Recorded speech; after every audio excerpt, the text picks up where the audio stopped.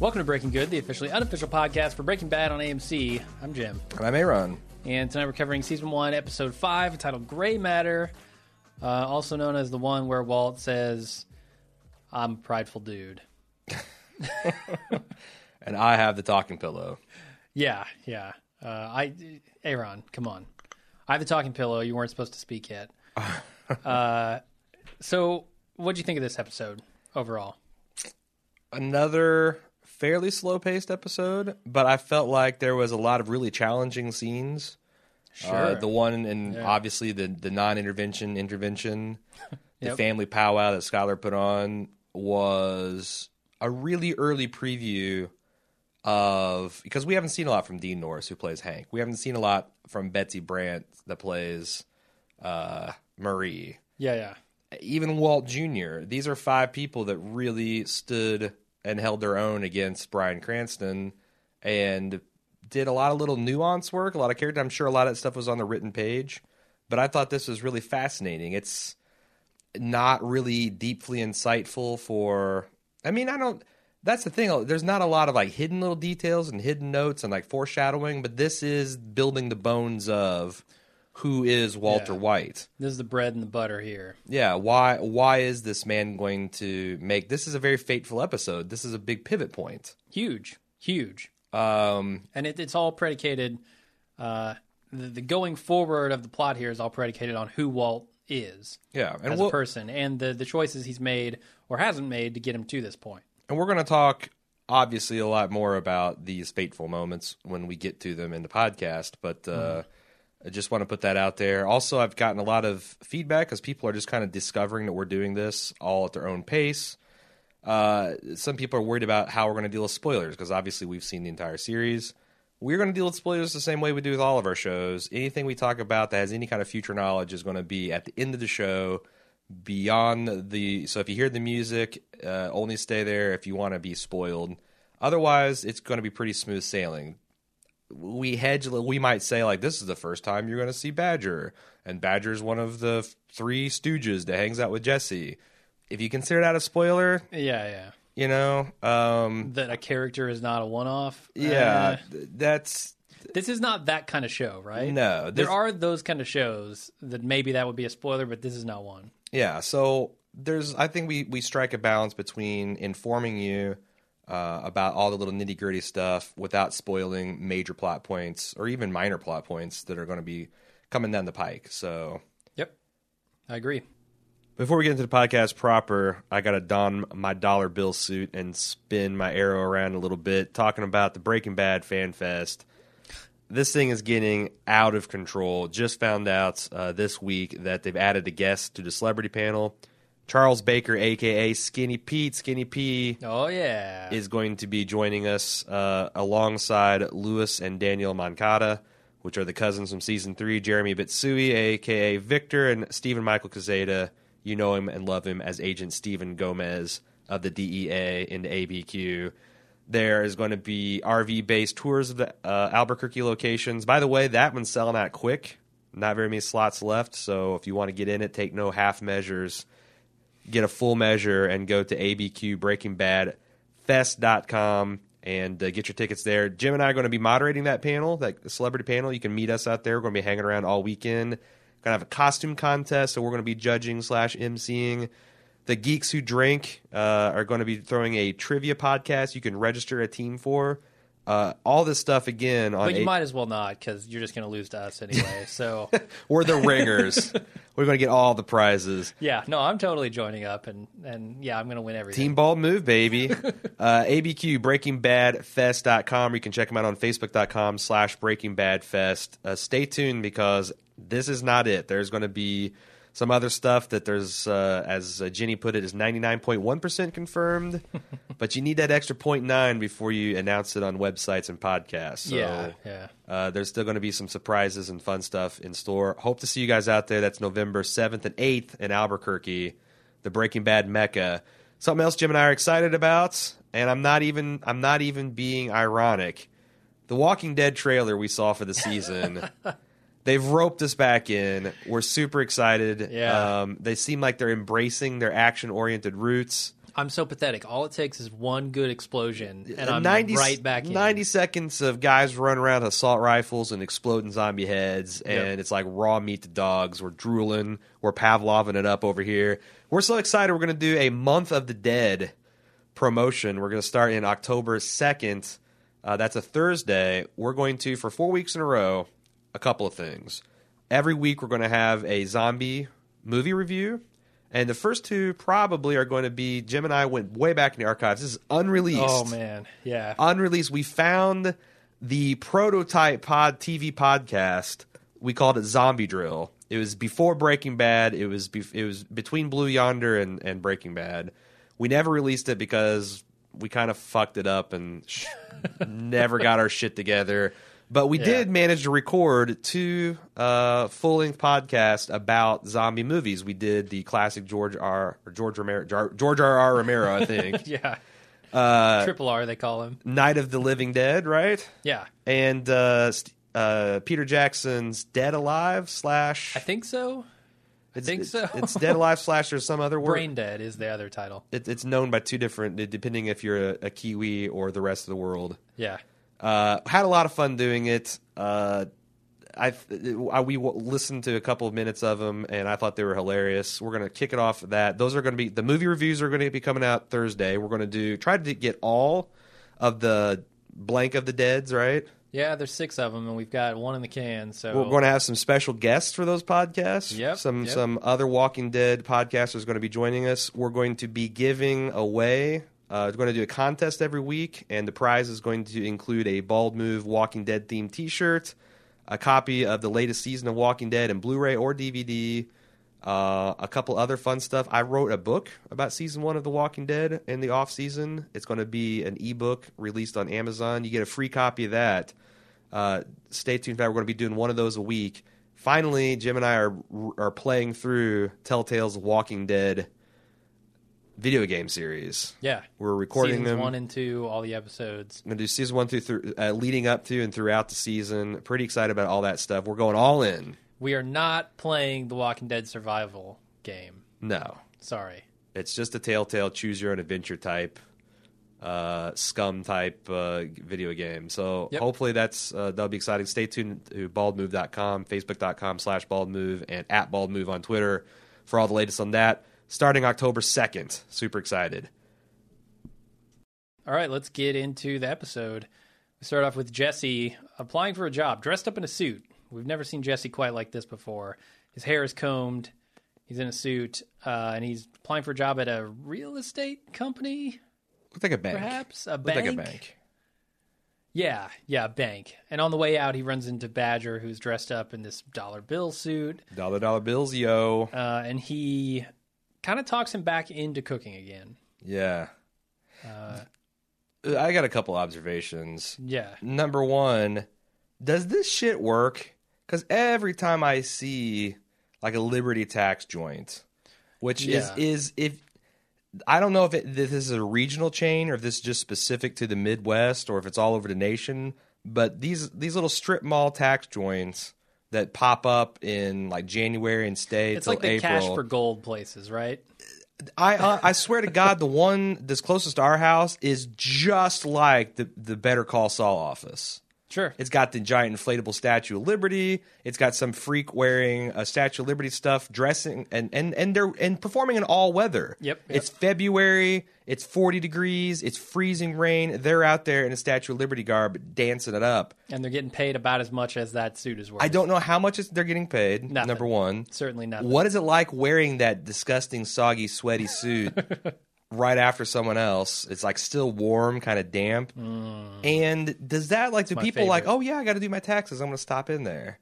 Like, I think the opposite. I think I'm not going to fucking go to this shady fly-by-night shit. Exactly. That it totally turns me off, but apparently it works. Apparently those types of strategies work, man. I don't know. Sometimes I feel like businesses succeed and spite themselves. Yeah. We were just talking about that. There's a grocery chain. It's like this high-end, like this massive international market. But the marketing is, and everybody goes very, very popular. But the marketing seems like it's designed by a 3-year-old. Like I don't sure. see how that's. So here's my guess as to why this works because everyone has to get their taxes done.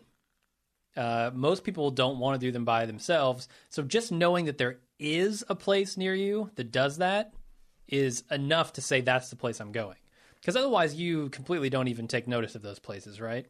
Yeah, no, sure. Like you drive through a strip mall, who cares? Another tax joint, don't care. But if you know that there's a dude dancing on the street corner every day and that's the tax joint, well, where are you going to go to do your taxes when it's time? The H&R Block and Walmart, if you're one of those people. Sure, but they don't have the guys dancing out front. Do you know that they're even there? Do you know where the closest H&R Block is versus No, I'm saying that this place they where the have guy an is H&R dancing? Block temporary style set up in like every Walmart in the country. Okay, I didn't know that. Yeah, well, I don't go into because you Walmarts. don't step into Walmart. Yeah. You're too hoity-toity. Oh, yeah, because Myers is so much better. I'm surprised they Meyer don't is have. right down the street. I'm surprised they don't have one. Yeah, no, I just feel like I would love to know like before and after because the mattress places do these sometimes too. Sure. So I've seen Cash for Gold places doing that Cash stuff. for Gold, yeah. but it seems like it's kind of It's always the bullshit operation. yeah, the $400 king size mattress. It's never like any kind of gray matter doesn't do this. We've got a new patent. It's $1 billion. Woo, helicopter. Synchrotrons, baby. Synchrotrons. That's what they need. Gray matter needs to get they need to get a guy in tidy whities spinning something called a synchrotron. That's how they get the investor money coming in. Absolutely. Anyway, so he decides he's going to go cook again. Pretty much. I mean, we what's his figure that out from that. I mean, scene the kid right did he there. drop out of high school? Did he graduate? He certainly didn't Badger? get no. Jesse. I'm saying what is his and even cleaned up. You know, he doesn't have a college degree. We do know that, but even cleaned up his best, you can still tell he's got a little something. I don't know. Yeah. A little too eager, little whiff of desperation on him. Could be. He looks down at the classifieds. He's like, "Fuck, this is bullshit." Badger's got 3 pounds of pseudo. I'm doing that. Yeah, fuck it. So we go over to Walt and Skylar, who are driving over to Elliot and Gretchen's birthday party. And Walt, very obviously, when they get there, doesn't feel comfortable. He doesn't want to go to this thing. They pull over in the car and they're talking, and he obviously doesn't want to be there. And it's also funny how like their party wear is super dated. Like Skylar makes mention of, I feel like I'm going like in a decade-old prom dress. Walter's wearing this ridiculous 3-piece suit with gold buttons, like straight off of the set of the Arsenio Hall show from 1988. Sure. And you can tell they don't belong there. Yeah, I don't see them going to many high society parties like at this. big mansions with 3-floor and massive library studies. Yeah. Yeah. So, but I like how not used to that. they did that just all with costuming, just insinuated how fish out of water they were, and the For sure. gift. And it was apparently a themed party. Like everybody's wearing tan and brown, and It was the beige box party. it had to be right. No. That wasn't just a gag. No, I think it was a gag. I think You it was. think it was an elaborate gag? What do you mean For elaborate? that whole scene, everyone being dressed in the same attire. I think it's somewhat funny that if Walt had wore his everyday go to school Yes, outfit, he would have there's fit that. in better than him trying like, oh, these are my rich friends. I got to really ritz it up. I feel like that was part of the Okay. unstated gag. So I don't think it's a gag that these people showed up all looking like their IBM computers from the mid '80s, all beige boxes. I think it's just Walt trying to do so, or maybe even Skylar put him up to it. Yeah.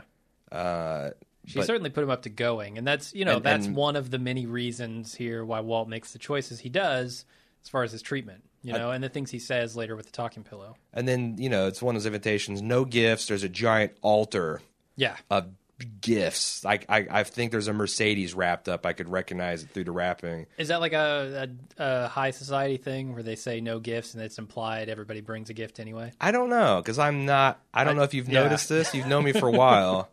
My backyard is a cornfield and growing up in Indiana. Sure. Not much experience with high society. Yeah, me either. I feel like that's annoying that if you say no gifts, like it either works up that one asshole Say brings what a you gift. mean. Yeah, And then they look like, and everyone else feels bad, or everyone feels gifts, and the host is like, God damn it. well, that's just like it's so connected with this offer, this condescending offer that Elliot gives to Walt, right?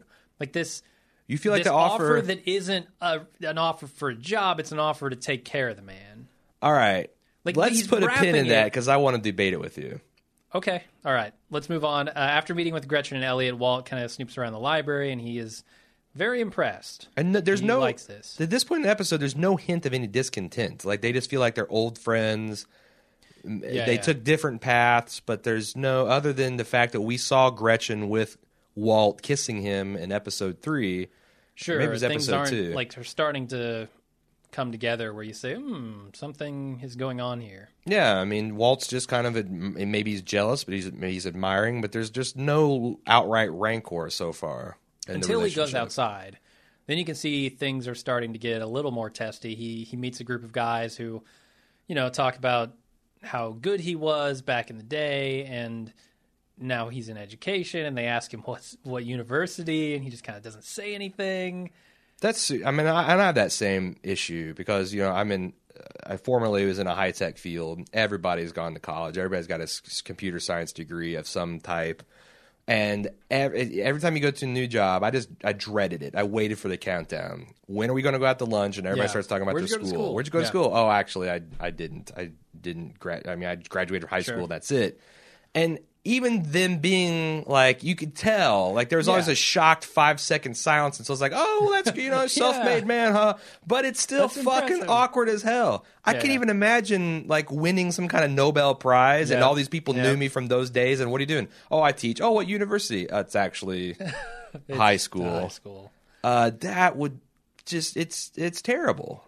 Yeah. Nothing, it's and terrible. nothing anyone can say, and even like your deep-rooted belief that you're a good person and you're confident and you've got great skill set and you're intelligent, all that stuff is stripped away. It's like being called to the chalkboard to do a math problem while you can't have a solve. massive erection, Sure. like in junior high. Could you please solve? Could you please solve this? No, actually, I can't. Solve for X. No. I can't. I can solve for B. I have an Boner. entire rick of wood in my pants, ma'am. I can't do it right now. I forgot to wear a belt. I can't tuck it in my Did waistband. you see what Stephanie's doing with that pin? Come on. Come on. This is a joke. Yeah, so there's like a lot of little things that are starting to add up for Walt to make him feel uncomfortable and like almost resentful. Right? I mean, he sees this library, he comes out, and then he's immediately shamed. Right. And then this conversation gives us the hint that it seems he had a big part of making some of this success possible. Yeah. I mean, he to the extent that he helped create the name. And you start to wonder, like, what the fuck went down between these people? Sure. And I don't think we really get answers this episode. But who knows? Maybe we'll find out. So Elliot is opening gifts, and one of them is, super fancy. It's a guitar either directly from Eric Clapton or at least was signed by him. Yeah.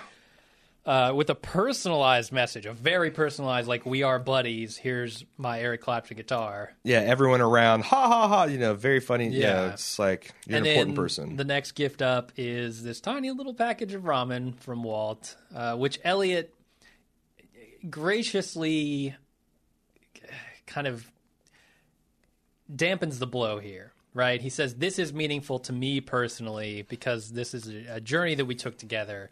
That's why this gift is so amazing. And he's telling these people that the gift is better than it looks.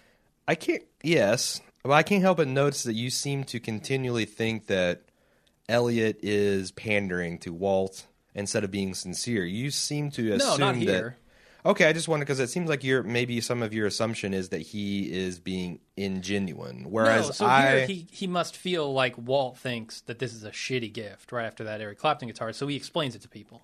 I think he's being I got to say nice that to Walt here. I got to say that on my memory of this first few seasons are that the Schwartz were kind of a-holes.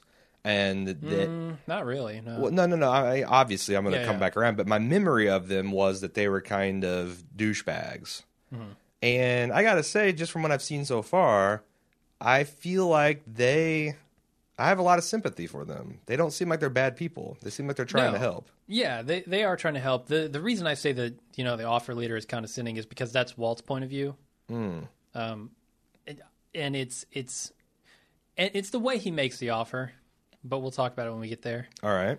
So then Elliot and Walt catch up, and they kind of discuss the old days and snot trough, which sounds disgusting. Mm-hmm. And then Elliot offers Walt a job, but before he decides to accept it, it looks like Walt wants to accept it, but then he says that he has personal issues, and Elliot, drops the information that I kind of know about that, and that's kind of why I'm offering this, and we have great health care. That's the thing. Like, I wonder if he had not said that, if he had just Sure. like, as a friend, like, come on, man, let's talk about this. What could possibly, keep us from working together? That it might have worked. But where do you stand on Skyler? Because this is something we're kind of checking the barometer on. Skyler hate, Walt sympathy, Walt hate. Mm-hmm. Yet again, she cannot respect Walt's wishes for privacy. She says, well, he came and asked how you're doing, and, I just don't have a very good poker face. She obviously doesn't. She fell apart at lunch last episode. But Christ, man, can't you just, while you're at a party, like, how are you and Walt doing? Oh, we're fine. Everyone fucking does that. Like, sure. If everyone fell apart the second anyone asked how they're going to the street, no one would get anything done. I feel like there's a little bit of, especially when you take a look at her behavior as a whole, and that, she doesn't even respect the own processes she set up vis-a-vis the talking pillow and the intervention, and Sure. It's kind of disingenuous. Like, I want my agenda pushed. I say I want to open and honest, but I want my agenda pushed. Yeah. That is, I don't want to say Walt's right, because obviously a sane person would accept charity. A person that didn't have a lot of fucked up baggage would accept charity. But Sure. also, Skyler, if she knows Walt and she's been married to him for quite a while, could she not manage that situation better? Yeah, it almost makes me wonder how well she actually knows the real Walt, or has she been railroading him so long that now she has a distorted view of who Walt wants to be himself. I mean, sure. I mean, Walt's opening statement, when he finally gets the talking pillow, where he feels like, I've not made an authentic decision in my life. Yes.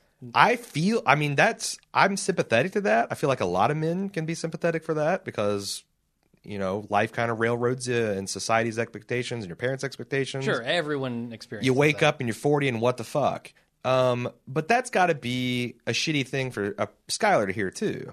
Like, you can almost see the gears turn behind her heads. Like, when you married me, when you fathered a child, Sure.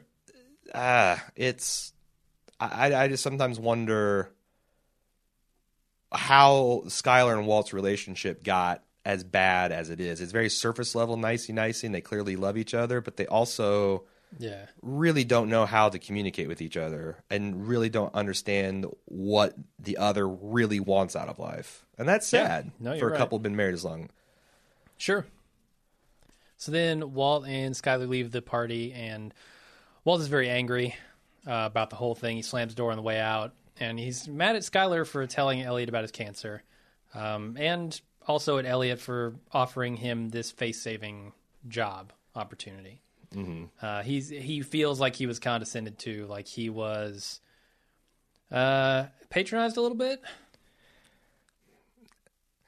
I feel like the job offer was genuine. I wonder why they've never talked about this before. Like, if they're friends enough that they're going to birthday parties and things, maybe they do. And Walt's like, oh, my passion's education, blah, blah, blah.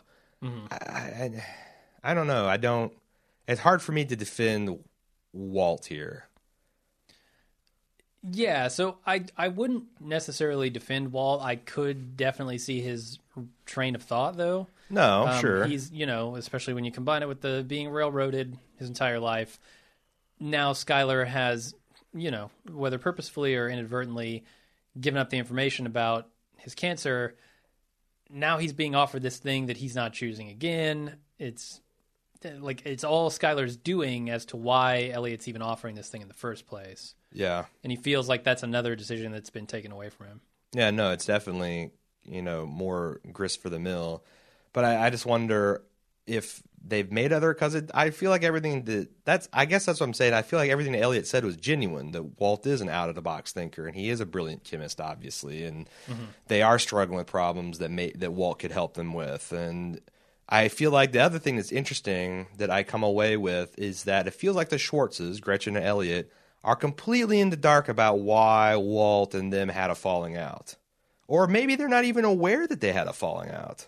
Yeah, it's possible that, Walt got angry about something and just never really brought it up, but obviously holds a grudge.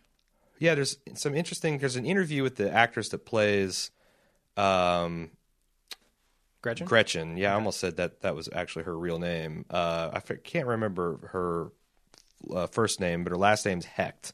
Jessica Hecht. That we're going to talk about in a spoiler take that I think is interesting. But as far as non-spoiler, that's pretty much all we can say. Okay. Then we go to breakfast, and Walt Jr. He decides to take the bus to school, which is unusual. And even more unusual, he doesn't finish his breakfast. My God. And what's funny is Skylar picks it up in like double takes.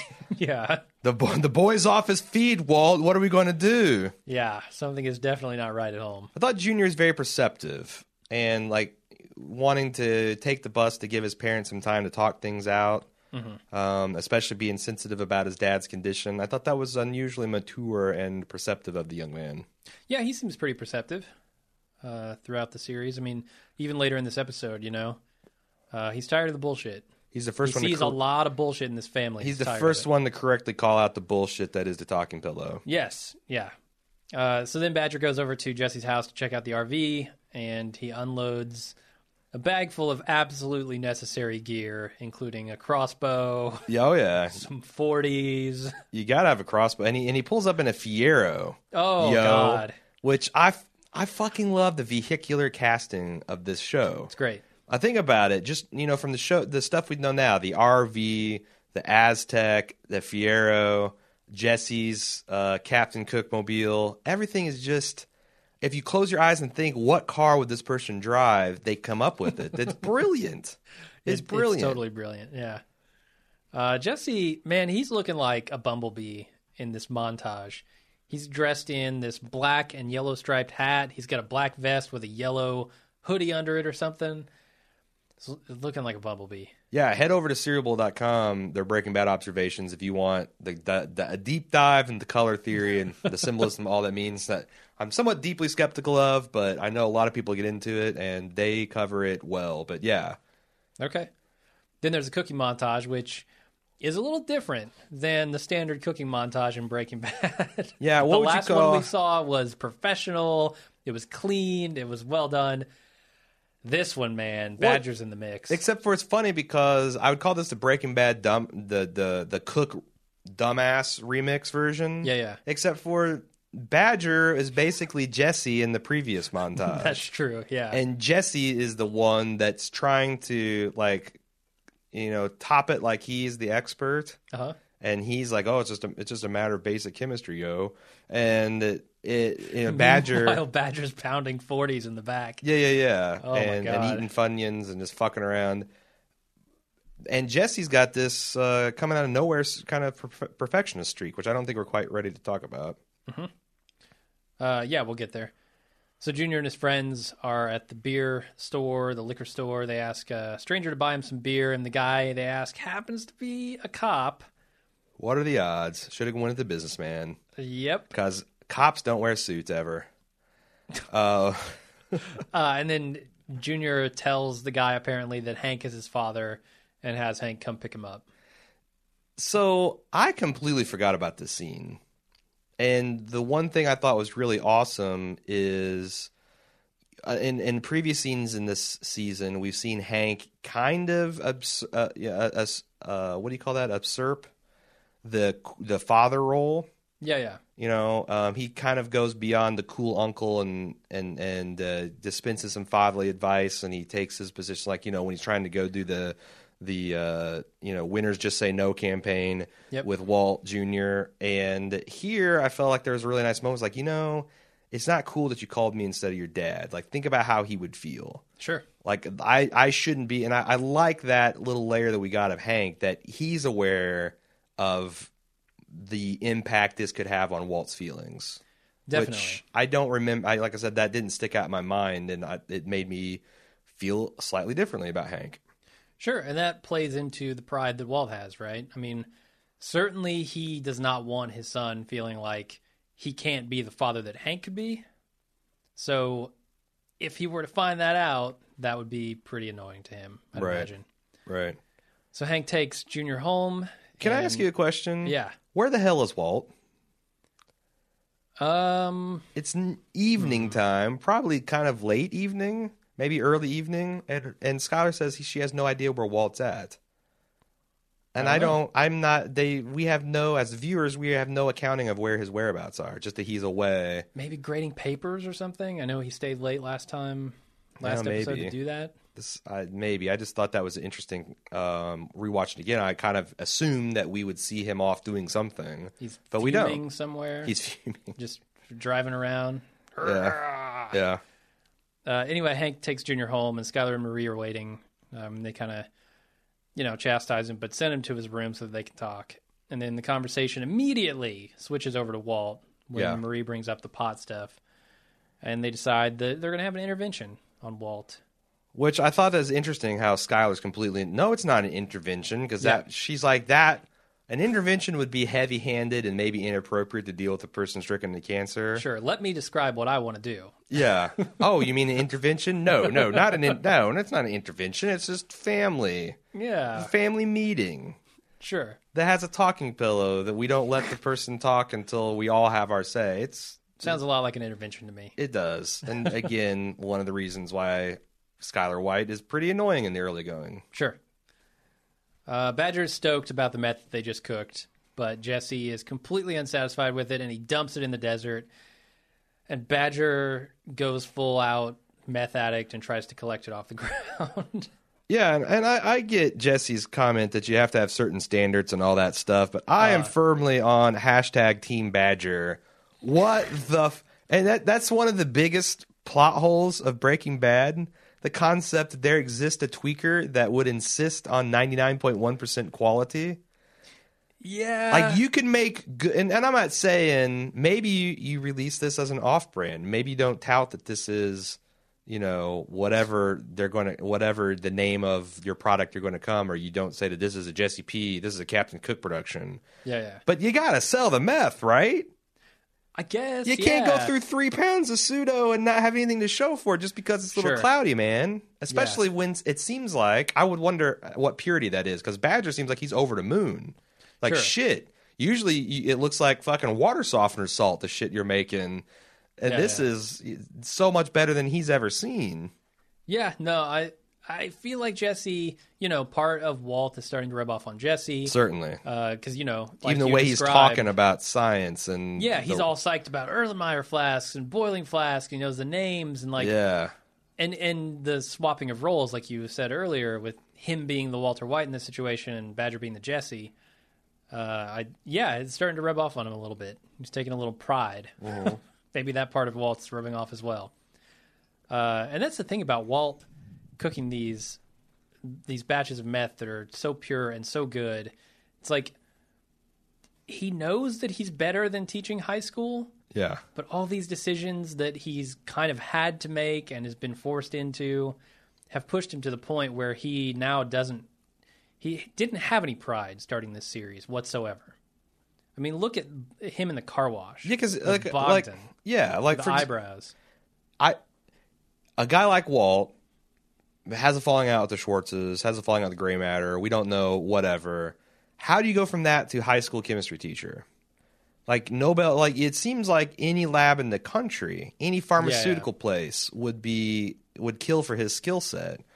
There's got to be, I don't know, maybe Walt Jr. I mean, maybe that happened with him, that he had to he just had to take the first thing, and then Walt got comfortable in his routine, and it's like he knocked Skylar up, and they had a 5-year plan, and now it's like, oh, I got to provide, I got to give benefits, and you got to stop working, and it just seems like a series of non-decisions that got him there. Like, I'm not going to decide to go out and do anything to improve my position. I'm just going to take whatever comes at me. Yeah, it's the whole, Mars rover photos in Albuquerque Science Institute from the pilot all over again. Like, he wanted to do this, but he promised to Skylar that he'd paint the baby's room.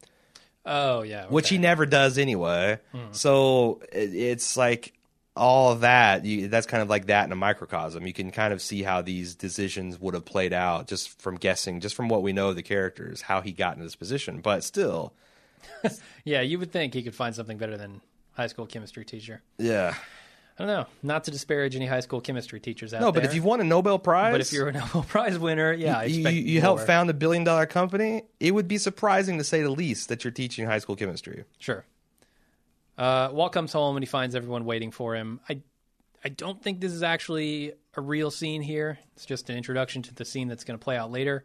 Because then we go back to the RV again, and Jesse's made another batch that is also not up to par, and he goes to throw it out, and Badger completely loses his shit.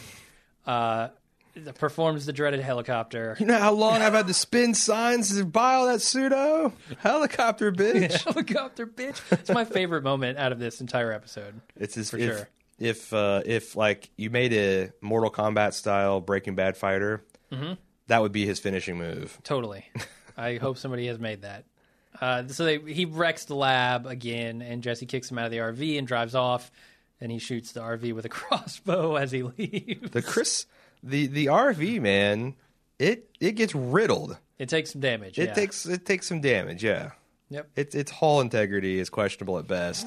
Kind of a dick move to leave your friend in the desert, though, right? Absolutely. How does he get back? I don't know. And how you do that and remain friends. Sure.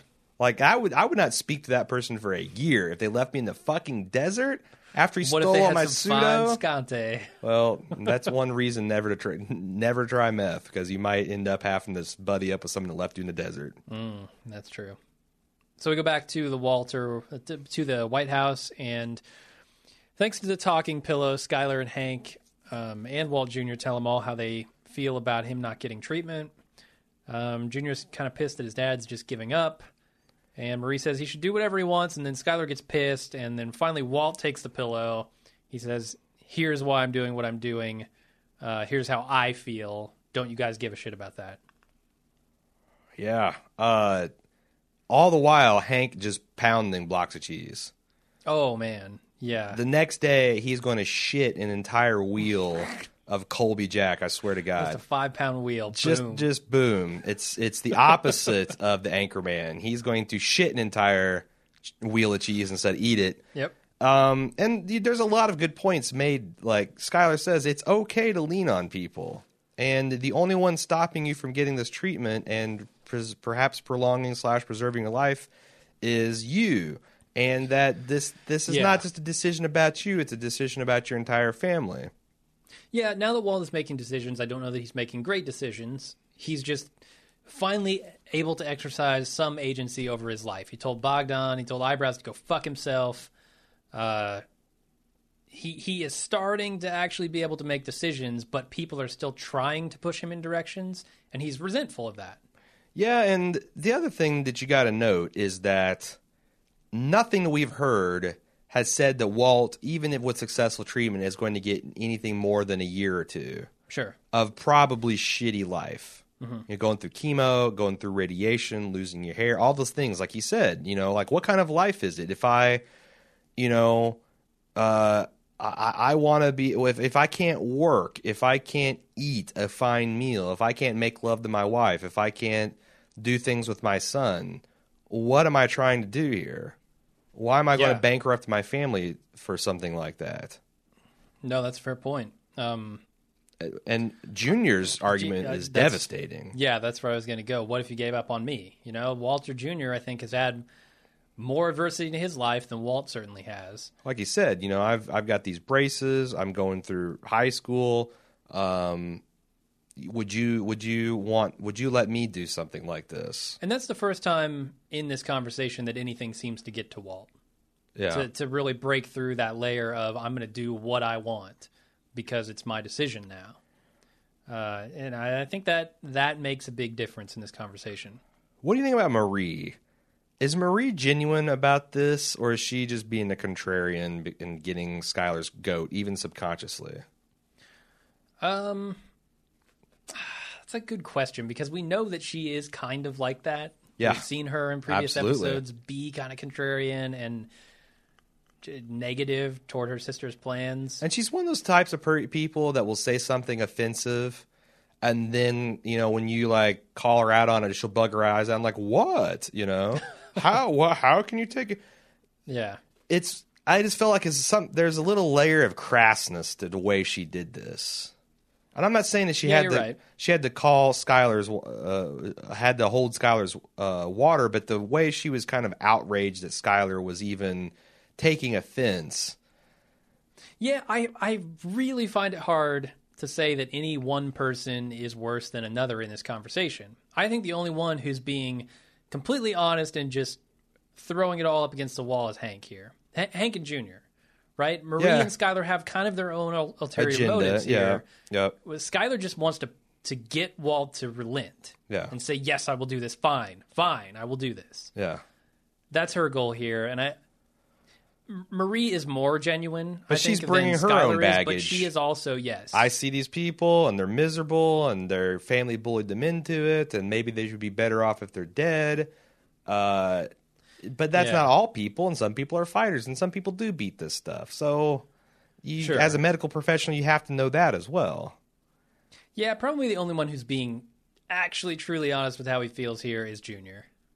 I mean, Hank is even, trying to use these metaphors and just ridiculous conversational quirks to get his point across, and I don't think it's super effective. No, but I do Walt says, no, I don't know what you mean. No, and I don't know. That's Walt kind of being an asshole because I think Walt's smart enough to get.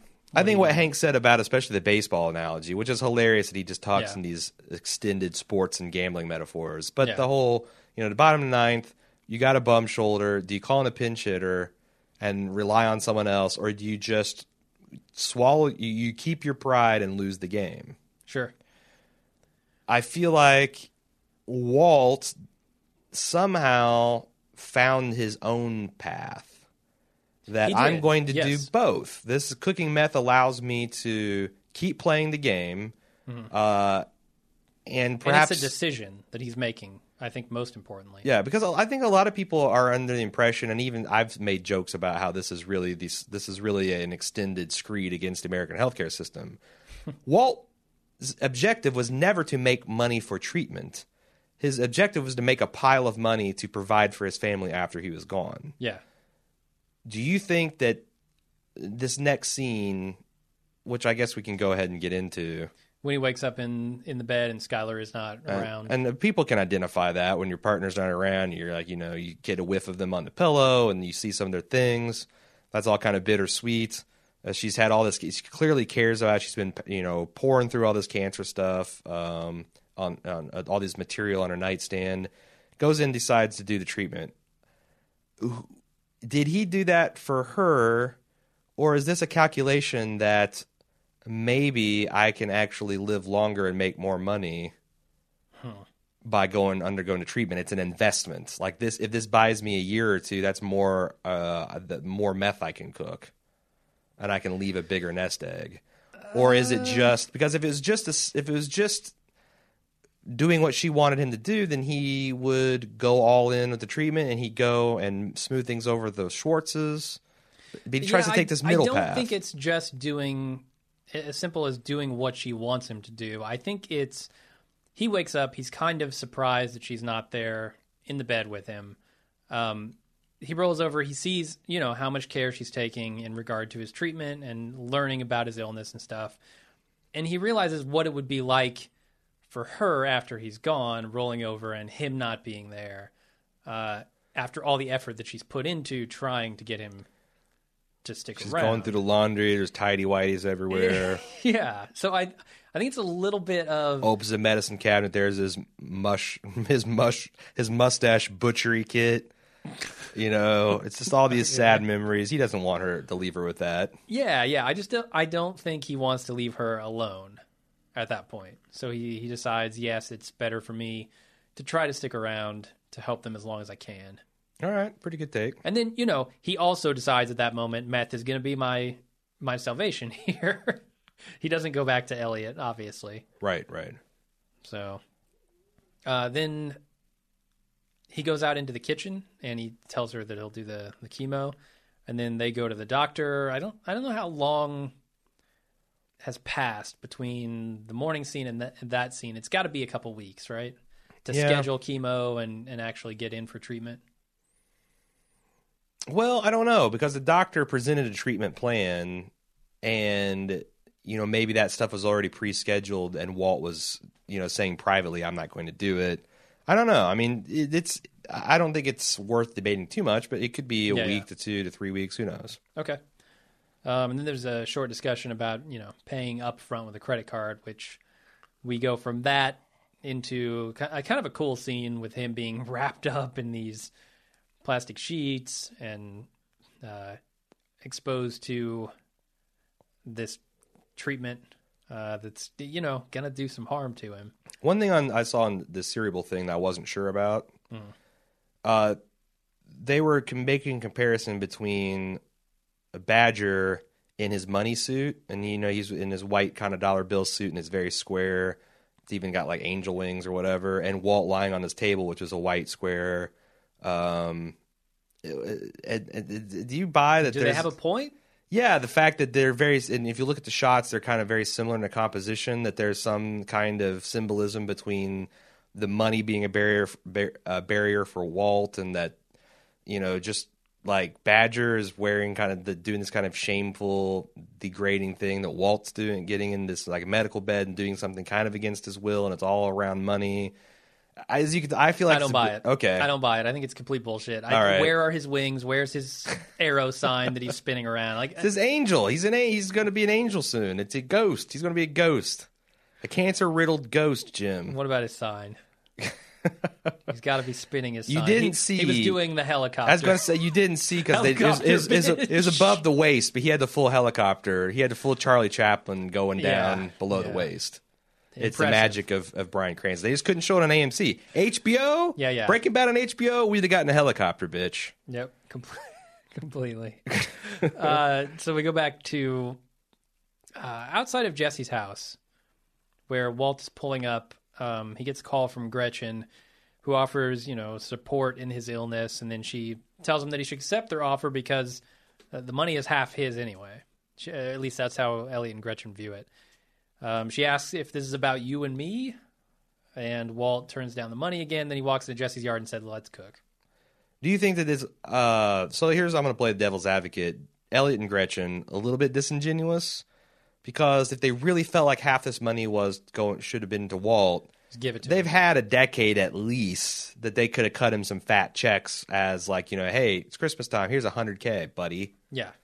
Why'd you come, Instead, it was packets of ramen the entire time. The whole time. That's bullshit. You can't stock your stuffing with ramen, Elliot. No, I feel like that there was this a little bit is their guilt. Yeah. And Walt's not entirely wrong about a lot of this being guilt rather than, professionally motivated or even kind of, sense of real professional obligation. Sure. I do think I understand, the decision that he makes at the end of this episode to go back to cooking. It's all the little things, the kind of jabs at his pride throughout the episode, his feeling railroaded into his own decisions and deciding I'm going to make a decision and cook meth. And this is something that he's actually good at, and he takes pleasure in as well. Mm-hmm. That chemistry aspect is definitely not something he takes for granted. Certainly. And, as we were watching this, because he made such a big show of throwing Jesse out of his house and don't ever step foot and don't ever contact me again. I don't ever want to see you again. As he's kind of shambling up like Bryan Cranston does up the driveway, I remember saying, fuck, I don't remember how he convinces Jesse to cook. Like, what kind of Walter White eloquent argument does he make? Yep. What the hell's going on? And Jesse's all like, yo! And he just says, want to cook. And that's it. It kind of works, though, because if you look at what happened this episode with Jesse, he's unsatisfied with the quality of his meth. He can't use Badger as a partner because Badger's an asshole and a dumbass at the same time. He wants to apply himself. He does now. Finally. And so when this offer is put back in front of him, despite him kind of being mad at Walt, he takes it. It makes sense. Indeed. That's the episode. One thing I wanted to point out, Dave Porter, who does all of the original soundtrack for Breaking Bad. Yeah. We interviewed him back in season 4, I believe. I'll post that in the show notes. But there might be spoilers in there for people who haven't seen season 4, so be careful. It's actually early season 5. I remember what episode that we. That's right, because we talked about a particularly good episode. Yeah, and a particularly good opening that we're not going to spoil. Yep. So, but if you're one of the veteran, which I suspect most people are, I'll post that in the show notes if you missed that the first time around. I just want to point out that we are on Netflix, and most of the time we don't play through the credits because we got other shit to do, but we are both kind of busy finishing up our notes. And Netflix, for whatever reason, didn't do the whole just immediately go into the next episode thing, and we got to hear Dave Porter composes an original piece of music that's somehow like a rehash of the Breaking Bad theme, and sometimes he does other stuff with it, for every episode. And for the majority of its run on AMC, you never got to hear it because it had the AMC guy coming on with the next week of Breaking Bad. Next week on Mad And they high speed the credits. So he's like, realistically, I'm making this for the half dozen people on DVD that might care to watch, before they skip to the next chapter. Sure, that's cool. It's good stuff, and I think it's cool that, like on Netflix, you can, if you choose to, listen to it all. Sure. And I think that's going to be something that I do, that I'm going to start listening to all that, just out of thanks to Dave Porter, because he adds a lot to the show. Sure. Absolutely. Unsung hero. Fantastic. Unsung hero. So this episode is not a super action-packed one. It has some helicopter good comedy in it, certainly, but it's really getting Walt back into the game and kind of dealing with a lot of issues that have been under the surface for the past couple of episodes. Yeah, because Villigan and his team of writers actually did a fairly good job of digging themselves in a hole. Yeah. That they had, both Jesse and Walt had all the reason in the world never to see each other and to never start this cook again. Yep. And how can we believably maneuver those people back into position? By the way, I forgot to do this. I was remiss up front in the episode. But this was the rare exception for season 1. This episode is not written by Vince Gilligan. It's written by Patty Lynn, who was kind of a one and done on Breaking Bad. She only worked on this one episode in the first season, but she's got an extensive writing experience. She's written for Desperate Housewives, Friends, Freaks and Geeks, a couple others, and it was directed by Trisha Brock, who another one and done on Breaking Bad. But she's worked on a ton of television shows, including The Walking Dead, Silicon Valley, Girls, The Killing, Community, just 30 Rock. Both of them doing some good stuff. and both comedies and drama. Pushing Daisies, one of my all-time favorite shows that kind of died an untimely death. Yeah. Ugly Betty, Veronica Mars, Grey's Anatomy, tons of writing experience. But interestingly enough, they are both one and dones on Breaking Bad. Okay. Well, we're one and done on this episode. Yeah. Never talking about this episode again. Yeah. That's it. Not exactly true, because we've got a little bit of pimping to go to first and then some feedback. Yep. Some of you might be wondering, how can I support this fantastic content that's pouring into my ear holes? Well, my friend, there's a couple of basic ways. You can go to subbable.com/baldmove, figure out a way to find out how you can transmute cash into podcasts and get a little bit of something, some Bald Move memorabilia or custom content opportunities. Some fan went for the brass ring, did the top level support, and got a custom podcast out of it. Made us watch a movie set in the French Revolution about the Marquis de Sade. It's called Quills. We did a breakdown of that last week. Check it out on the Bald Moves TV feed. But it's something you can get on. Go to subbable.com/baldmove if it sounds fascinating to you. You can also support us with the Amazon affiliate link at amazon.baldmove.com. You put the .baldmove in between the Amazon and the .com, and now magically your shopping cart infused with love for Jim and I. And we get a lot of our funding, a lot of our support through that. Thank you, everyone that remembers to do that. Third and finally, help promote the network, man. Get out there, share us on social media, tell friends and family. Rate and review us on iTunes. All great ways to help us grow the network. And thanks again for everyone that listens and for everyone that helps support us. We could not do it without you. Absolutely. With that said, let's go ahead and get into feedback, shall we? Yep. Let me scroll down my notes to get there. Couple things.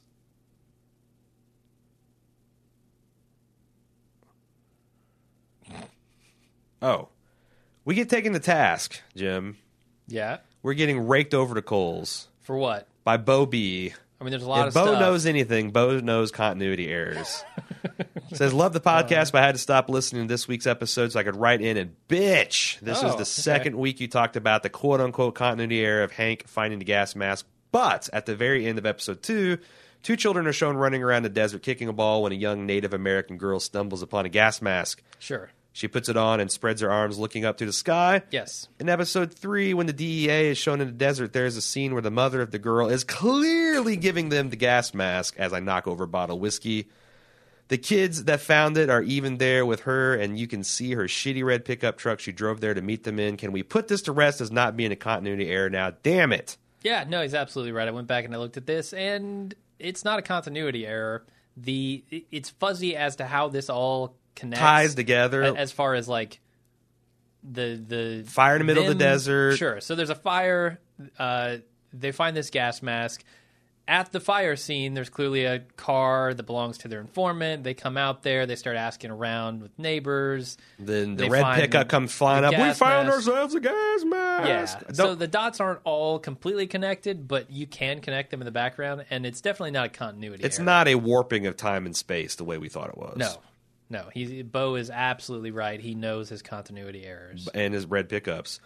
Mike B said, going back a couple episodes, I'm no chemist, but I've heard that chirality, or the left-hand, right-hand mirror image concept, is relevant to methamphetamine. The mirror image of meth is, wait for it, cold medicine. Oh, come on. I don't know that that's true. That can't be true. The process that you go through to make methamphetamine from cold medicine... It's just from flipping it around. pseudoephedrine, it's not just flipping it around. You cut the thumb off this cold medicine. There's no way. You sew it on the opposite hand. Boom, it's now left-handed and evil. I want a Nobel Prize winning chemist to write in and tell us whether or not that is true. Yeah, I mean... I know we have them listening. Moving on to Chris D said, this is kind of old, but in the pilot, Walter removes a handicap placard from his rearview mirror, and it's dated 2008, which kind of throws a wrench into the hole. This could be any time period. Yeah, I guess when we say it could be any time period, it's not that it literally could, because this is absolutely rooted to a date. One of the interesting things is watching phone technology evolve or fail to evolve. Even late in the run of Breaking Bad, they're still using flip phones and bricks because they are kind of cognizant of the fact that this series is somewhat frozen in time. Yeah. But it's set to where I imagine, if I told you this was set in the early 90s or a decade from now, as long as people like Chris aren't eagle-eyed and point out the dates on placards, that people would buy that.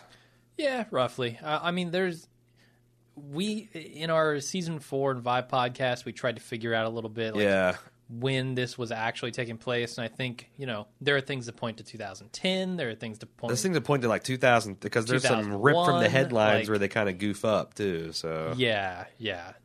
So I think the show makers are just trying to make it look timeless, not make it actually be timeless, in that there are no references to time in there. I agree. Destiny S said, what a great episode.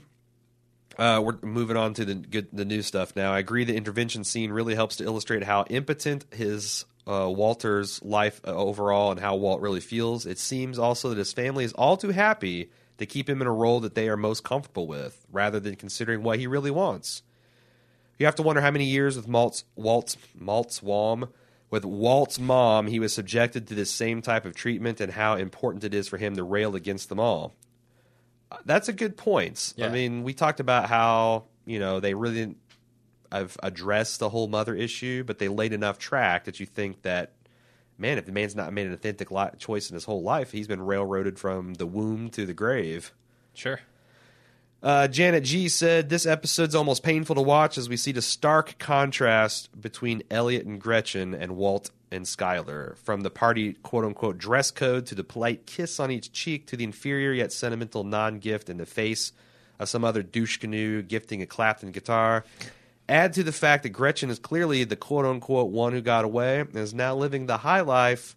You almost begin to understand why Walt feels like the world owes him something. P.S. Had I been Walt in that middle of the equally painful intervention, I have lit that fucking talking pillow on fire. What? Yeah, man. Walt's a proud guy. And seeing that, he's got to get a little jealous. And I feel like that combines with his pride to make him just really stubborn in that moment. Yeah, and we talk about, it's funny because I don't consider this a spoiler, but it's something that Villigan. The other thing you need to realize is like season 1 through 3 Breaking Bad, it wasn't exactly the culture phenomenon that it got towards the end. Yeah. In fact, the first season it kind of struggled with ratings.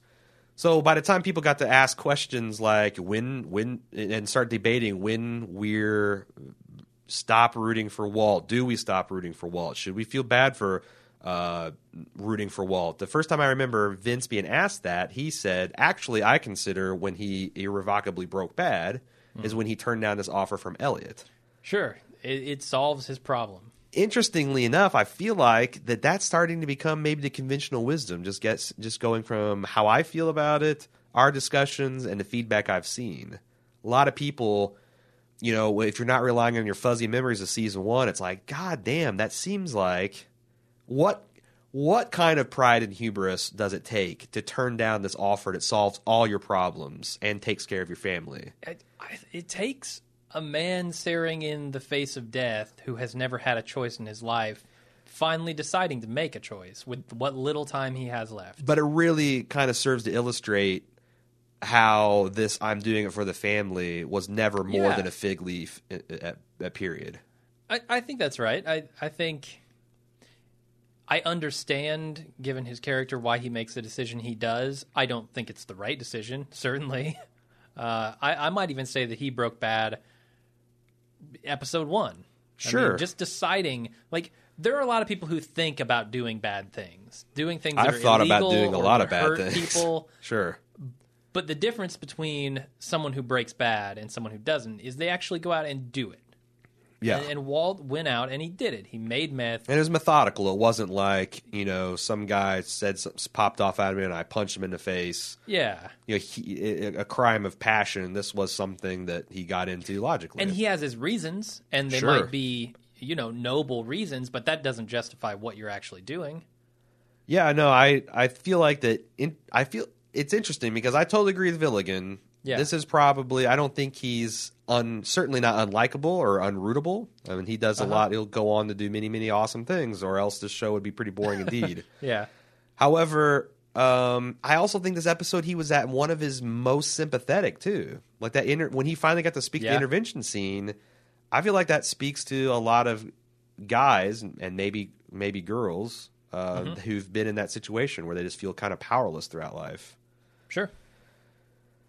Sandro I wants us to talk about the contrast between Walt's birthday party and Elliot's. Elliot seems to be in more control of his birthday party. He doesn't have a brother-in-law who's brandishing guns and watching himself on television. It's more of like, Elliot feels like he has a group of friends who are genuine friends, whereas Walt feels like he's just along for the ride on everybody else's life. Yeah, Elliot is the master and commander of his life. No one's trying to show him up. No one's trying to emasculate him at his own birthday party. No one... Yeah. No, Bill Gates didn't fucking helicopter in, land on top of his mountain of presidents and say, hey, look at this wells I dug in Africa, and I cured AIDS, and also I made a laser-guided mosquito destruction system that's wiping out malaria.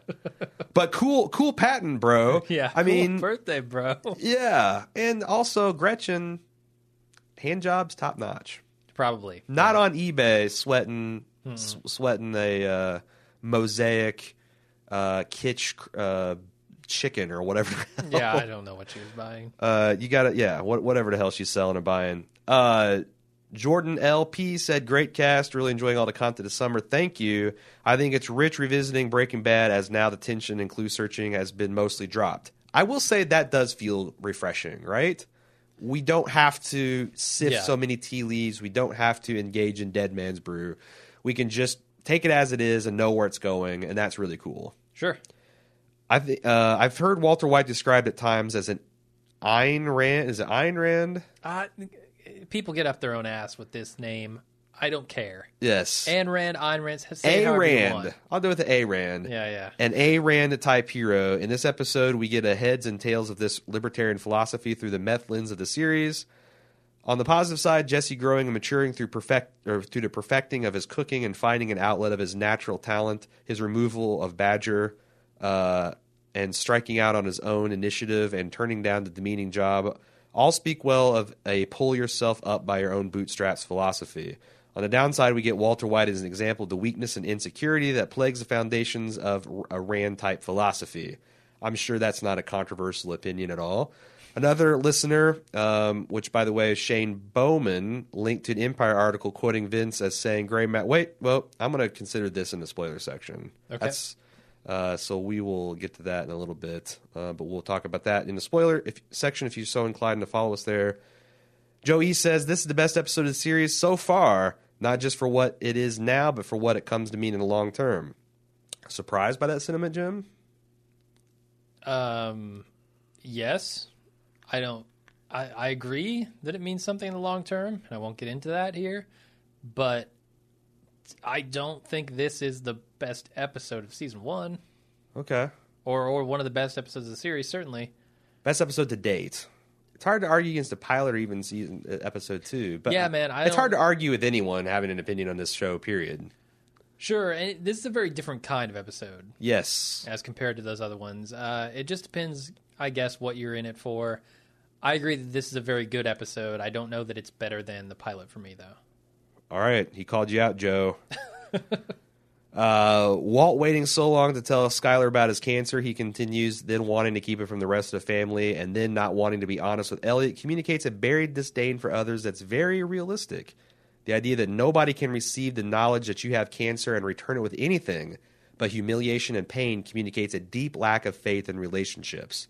There are other reasons that someone might keep their cancer a secret, but for Walt, it feels just like a subconscious hatred for others. What do you think of that take? Dovetails nicely with the traumatic mother past, perhaps. Okay.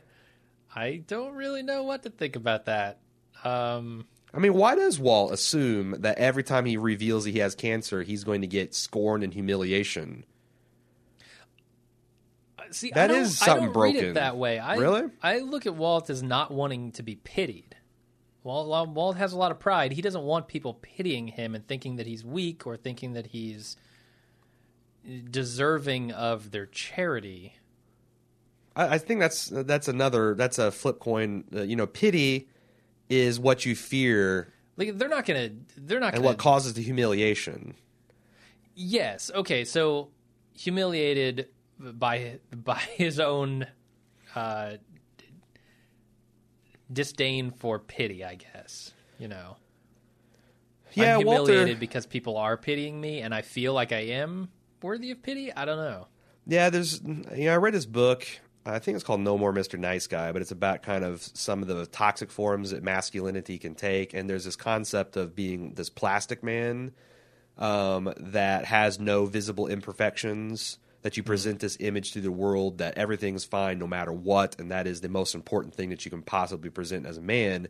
And it's, keeps up in perfectionism, but it's one of those things where it keeps you from having genuine relationships with people because no one's perfect. And if you present a perfect image, you never let anyone, it's like that's why they call it the plastic man. They're like Teflon. There's nothing to stick to. There's nothing to cohese. There's, part of becoming friends and becoming intimate with people is letting them know your flaws and getting to know their flaws and then accepting and loving them no matter what. People that can't do that, there's something missing from them. And that's kind of, not to engage in too much pop babble cycle analysis, but kind of feels that's the road that Walt is headed down. That's the mold that he's formed from. Sure. That's all the non-spoiler stuff we got. Got a little bit of spoilers.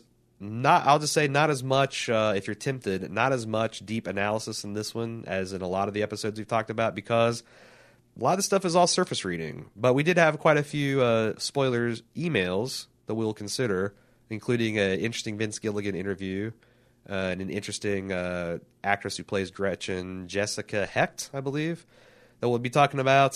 So if you're inclined to do so, please join us. If not, we'll be back next week for the next episode. And if you'd like to give us feedback on that, we'd appreciate it at breakinggood@baldmove.com. You can also follow along with our show emails, our podcast emails on facebook.com/breakingbad. Jesus. Facebook.com/baldmove, and follow Jim on Twitter @baldmove if you want to tweet your fast takes to him. All right. Sounds good. We'll see you guys next time. Until then, I'm Jim. I'm Aaron. See you in the spoilers.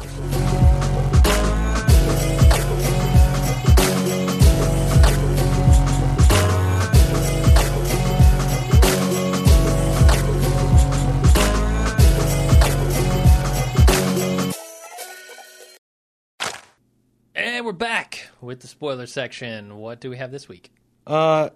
Two emails that kind of dovetail together. I'm going to consider them together as a unit, and then we're going to talk about this Jessica Hecht interview, and that's about it. Okay. Ben R. said, what confused me about this episode was Walt's refusal to accept Elliot's job offer. Granted, he claimed that the offer was charity, but Elliot was offering him the chance to do what he loved, practicing science, and be well compensated for it. I saw this as Elliot giving a chance for Walt to get back on top and earn his worth. Why do you consider this offer charity and not another business transaction that occurs later in the series?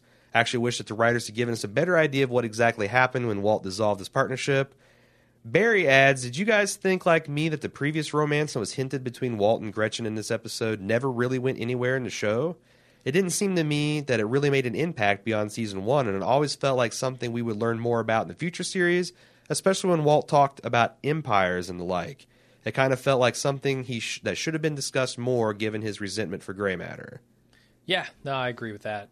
I think they kind of found out that wasn't such an important part of this journey for Walt. But it does come back to that at the end. It does, but not that necessarily. It's like he's got this opportunity where he knows that these people have a lot of money. They could disguise the fact that they're giving a bunch of money away. But that empire, I do think that it does speak a lot to the empire. I even think he explicitly states that I once had a chance at this, and I let it slip away for reasons, and I'm not going to do it again, and thus, I'm in the empire business. Let me read you an interview from Jessica Hecht, who plays Gretchen. She's talking about her scenes between her and Walt that we get into a future episode. She goes, this scene was easy for me because Vince Gilligan told us exactly what went down between the characters off screen. We are very much in love, and we're about to be married. He came home to meet my family, and I come from this very successful, wealthy family, and that knocks him on his side. He couldn't deal with the inferiority he felt, this lack of connection to privilege. It made him feel terrified, and he literally just left me out of the blue. I was devastated. Walt is fighting his way out of going back to that emotional place, so he says, F you. Why didn't that get onto the screen? I don't know. That's super easy to do in a 5-10 minute flashback. You could do, because it makes sense. Like this guy Walt, he goes out, and Gretchen's kind of down to earth. She seems like almost like an Earth Mother type person. He meets her in college, falls in love, goes out, and it's his fucking mansion, and everybody's driving $100,000 cars and talking about. It's kind of like you remember in the scene in The Aviator where. Who's the guy that's in The Aviator? Howard Hughes goes to meet the actresses who I can't remember which one she's supposed to be, played by Galadriel from Lord of the Rings. Okay. Cate Blanchett. And they're this liberal, elite East Coast family that lives in this mansion, and they're talking about talking down on hardworking people and uneducated people, and it doesn't take much for Howard to hear this before he's like, bullshit on all y'all. I can imagine that happening with Walt, except for he just keeps it all inside. He never lashes out. Yeah, I can see that happening. I also feel like Walt doesn't have any confidence in himself. Despite being a Nobel Prize winner, despite being a very intelligent guy, he doesn't seem to have much confidence, and that's been eroded by, years of not making his own decisions and just... Yeah, the fact that Gretchen could love him, and that's enough. Even if the other family doesn't accept him. Although, sure, I just don't think he had the confidence to say, look, I've won a fucking Nobel Prize. Yeah. I may not be born into this shit, but I am smarter than every one of you fuckers in this room. And even if not, I am a fucking person worthy of respect to deal with it. At the very baseline, yeah. I'm a human being. Yeah, yeah. And he's worked his ass off to get what he has, but he just doesn't see the value in that as compared with the people, I guess, that have all this stuff given to them. That seems weird to me in my thinking, but I guess that makes sense with Walt not having any confidence. Obviously, Breaking Bad, one of the best shows of all time. This is not a fatal flaw. Oh God, no.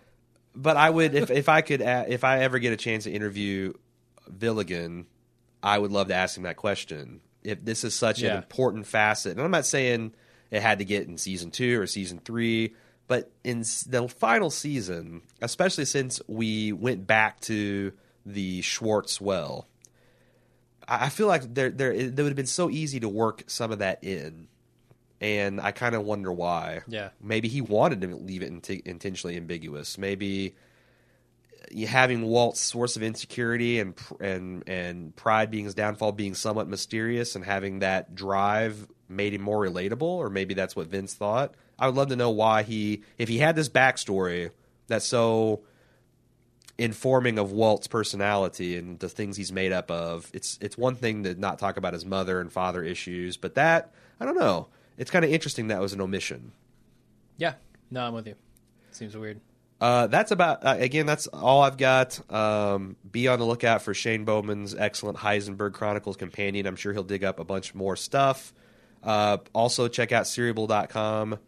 The Breaking Bad observation for this episode, which I will link as always in the show notes.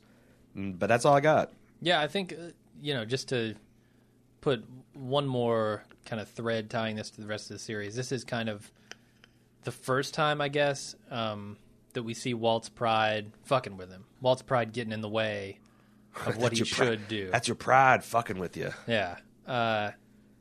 I think this is the first time. I don't know. I mean, maybe the car wash stuff with Bogdan, but that was more fueled by finding out that he's got cancer. Anyone would snap on that circumstance. Yeah. So this is really just pure pride getting in the way of solving this problem he's got. Yeah. Good point. As much as one can solve the problem of having cancer. That certainly wouldn't solve that, but his family stuff.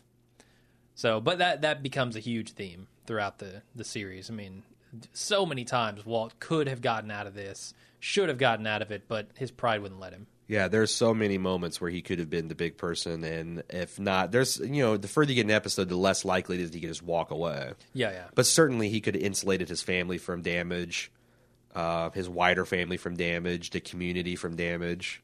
He probably could have not gotten caught in the end.